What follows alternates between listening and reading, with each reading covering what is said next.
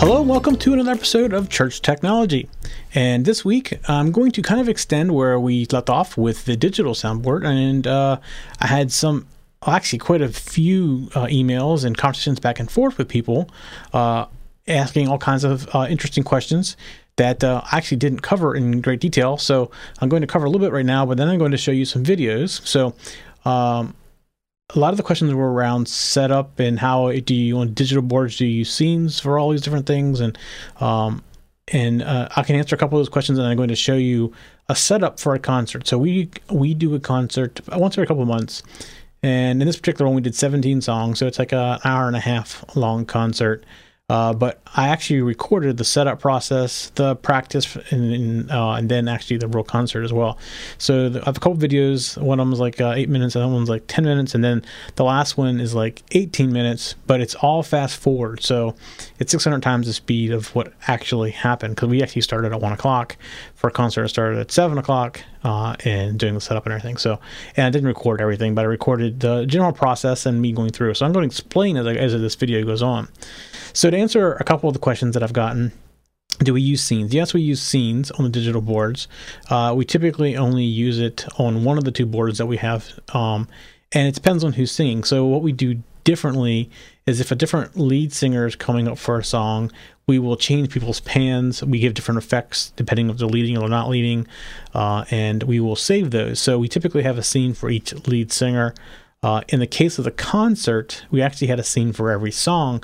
And the reason for that is we had a total of 7 different singers, and one lead, typically 3 backup, and then 3 to 4 backup, and the other ones weren't singing, but they were still on stage. So we were changing panning effects and everything for every single song, because there are different numbers of people doing different things and moving around. And rather than try to do that live, it was just easier to do it as a scene. And that's what you'll see in the first video, is me going through recording the scenes, and you'll see my wife there also telling me, because she's our vocal director, and she goes through and tells me who's singing, who should be panned, who's singing what parts, so we determine who gets panned where, and all that based on what parts are singing. And then also in the first video, you'll see another lady sitting behind me working on the computer, and she is actually running the panels, which you won't really see until the second video, because the first video is just a wide angle of us setting up everything. You'll notice that we have 2 boards there. We run 2 X32 boards. The left board's all band. 30 of the 32 channels are used, and we occasionally do use all 32 of them, but it's pretty rare. But we typically use 30. And the first layer is drums, and I typically sit on the second layer, which is everything but the drums, and I get the drums set up, and I put them into a DCA, and then I adjust the DCA as needed. Occasionally you see me jump over there and make changes and stuff like that. So and then the right board is all the microphones, wireless microphones, plus the CD player, the DVD player, which we didn't use for this. It's typically used for funerals and things like that. And then we also have audio from ProPresenter, which we didn't really use for this. We used ProPresenter a lot, but we didn't use any audio from ProPresenter for this one. And the second layer is the first 8 channels are the linkage between the 2 boards. It's how we get everything linked between the 2 boards. And the last 8 channels are ambience that we record, the ambience that go to the in-ears of the people on stage, and also records to CD, is a track on the CD. Plus there's talk back to the stage, and talk back to ProPresenter people. All these different other things are on the layer. I hardly ever go to that layer, so in this process. So anyways, we're going to watch this first video, and I'll come back and I'll explain a few more things as well.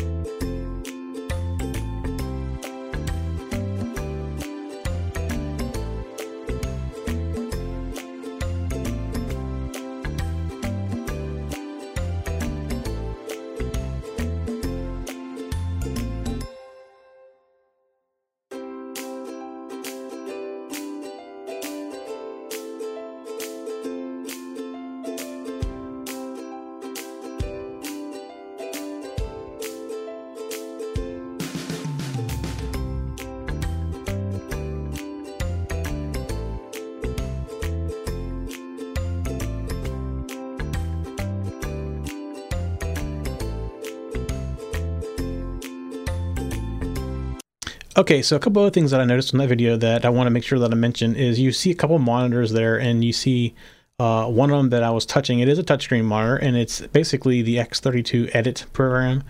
It just allows me to bring up and watch all the meters at once, no matter what I have on the console itself. And we used to have two of those up there to do the exact same thing, and on both sides. And it just was a way of extra viewing.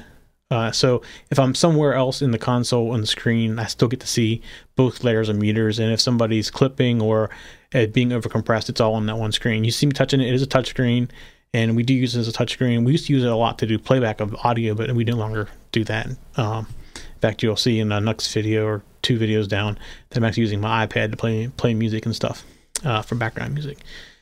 So anyways, the other monitor is our Pro Presenter. So the lady that's sitting next to me in this past video is controlling the panels, which you'll see in the next video. You didn't see them in this video, but you'll see them in the next video. Panels above the stage, she's controlling the moving images on those. And then we have two iMag screens on the right, but for the concert we didn't use iMag. We used just moving images and words instead of iMag. And the person who controls that is back in a back room with the video switcher and the video team in a whole different room back behind stage. So we can see what she's doing. We have her feed up in the audio booth, and we can see where she's going. Helps me as an audio person know that they're coming up on the end of the song, things like that. It also helps the lighting operator know what verse or chorus they're in, things like that. So it's just something we have feedback for. That's that little thing you see them scrolling, and that's what that is all the words of the songs and anything else. So that's the other screen you see there. And then there's normally a third screen, which is, again, it's not there right now. It's just was for the other board. And then the person running the panels is not always there. And then the person next to her, who wasn't there for this concert, is our director, our tech director.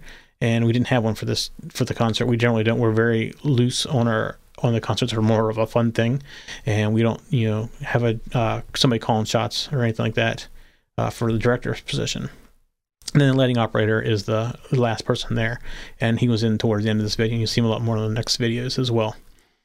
So, and then in the back, our video people, we have a video switcher and a video director, and then the Pro Presenter person that runs in the back. So that's why we have those screens out front, so we can see. Also, it's kind of hard to tell on this video, but there's other screens there, 5-inch, 7-inch screens, whatever, that we can see different camera shots and previews and stuff like that, so that the director calling the whole thing can see what's going on in the video world as well.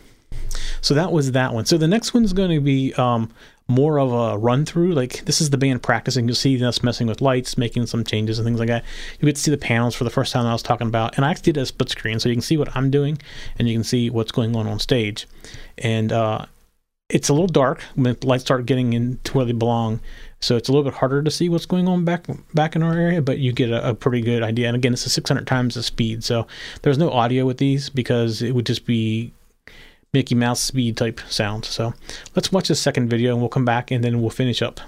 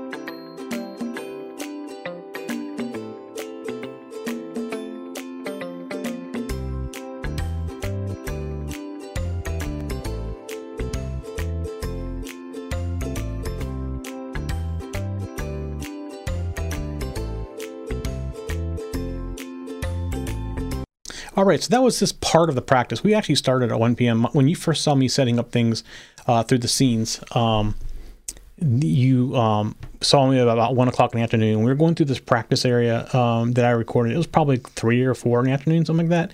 And what you see me doing is going through each scene as they're practicing the song, and I'm making changes to it because I just did a real high level scene creation. I knew who was singing, who should be panned, but then I made other adjustments on who's, to get the volumes close and things like that as well. And then also just verify everything was okay. And then I saved a scene again to make sure that it was good for the actual program. Typically, we do a practice, a run through, and then the real program every Sunday morning. And this being 17 songs and so many songs, we typically it's Sunday's a 4 or 5 song. Because of being 17 and so many people, we never did a run through because it would take us an hour and a half to do the run through. We just we just did practice and that was it. And like I said, this is not a very structured event, so it's more of a fun thing for the band and for the people coming and for everybody. So we don't structure it. So the next video is actually a little longer. It's 18 minutes. It's the entire concert. And if you don't want to watch it, I understand, because there is no audio. But you can kind of see what happens in the real thing if you really want to watch it. But because I don't expect you to stay the whole way to the end, I'm actually going to do some cleanup and finalize some things right now, and then we'll let you go. And if you want to watch it, you can watch it. And if not, that's perfectly fine as well. So a few things. The Church Technology Show is recorded every Monday night at 7 p.m. And if you go to facebook.com/TechZenTV and you like the page there, that is our fan page for the whole entire TechZen TV network. And we'd love for you to go out there and like it. You can get updates on new shows, changes in shows, all kinds of stuff out there by following us on Facebook. And if you want to watch other shows and you're big on YouTube and you want to subscribe to us on YouTube, it's youtube.com/TechZenTV, and you can see all of our shows. Things are separated out there by playlists, so if you have a particular show you're interested in, you can just follow that one show on YouTube. Of course, all of our show notes and all of our other shows and all that is all at tech-zen.tv. Definitely go out and check it out, and check out some of our other shows. We definitely would like that. Spread the word around about all of our shows. If you know somebody be interested in church technology, let them know. And we would like you to guide us where you want us to go. What kind of questions do you have? What do you want us to talk about? We'd love to get involved with you directly and personally. You can come and watch us live, like I said, at 7 p.m. We have a chat room you can come log into and interact with us. You can send us email at any time. We love the feedback from email. In fact, I got a lot of email from the digital board type questions, and that's where some of this came from tonight, and I decided to record the concert setup. So, all right, that's pretty much it for this week. Like I said, I'm going to play the actual concert itself in 600 times speed, so very fast, right after this. But if you don't want to hang out, then you don't feel like you have to. But if you're curious what it's kind of like, you can watch a minute or two of it and get a pretty good idea of what we did during the concert. All right, we'll see you all next week.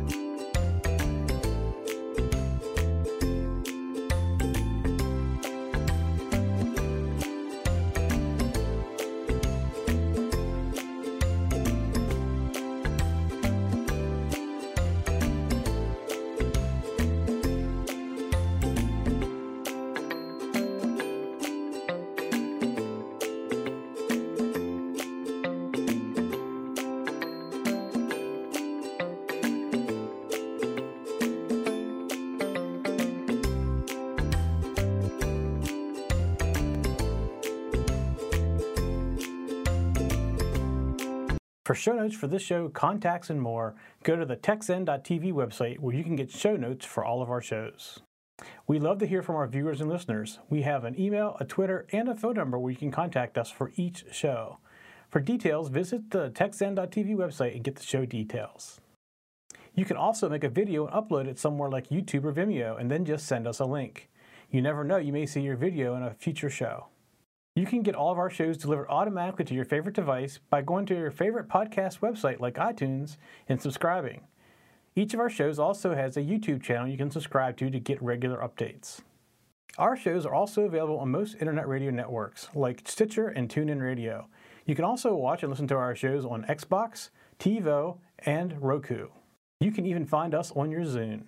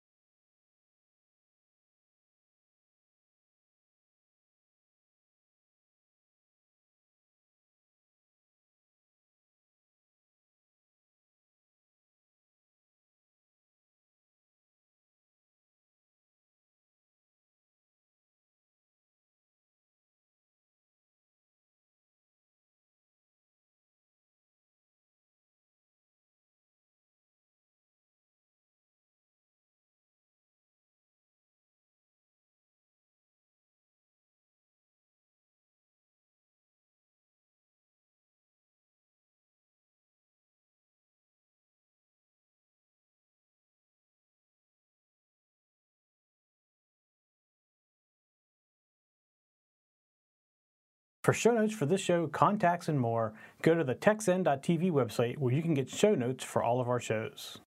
We love to hear from our viewers and listeners. We have an email, a Twitter, and a phone number where you can contact us for each show. For details, visit the techzen.tv website and get the show details. You can also make a video and upload it somewhere like YouTube or Vimeo and then just send us a link. You never know, you may see your video in a future show. You can get all of our shows delivered automatically to your favorite device by going to your favorite podcast website like iTunes and subscribing. Each of our shows also has a YouTube channel you can subscribe to get regular updates. Our shows are also available on most internet radio networks like Stitcher and TuneIn Radio. You can also watch and listen to our shows on Xbox, TiVo, and Roku. You can even find us on your Zune.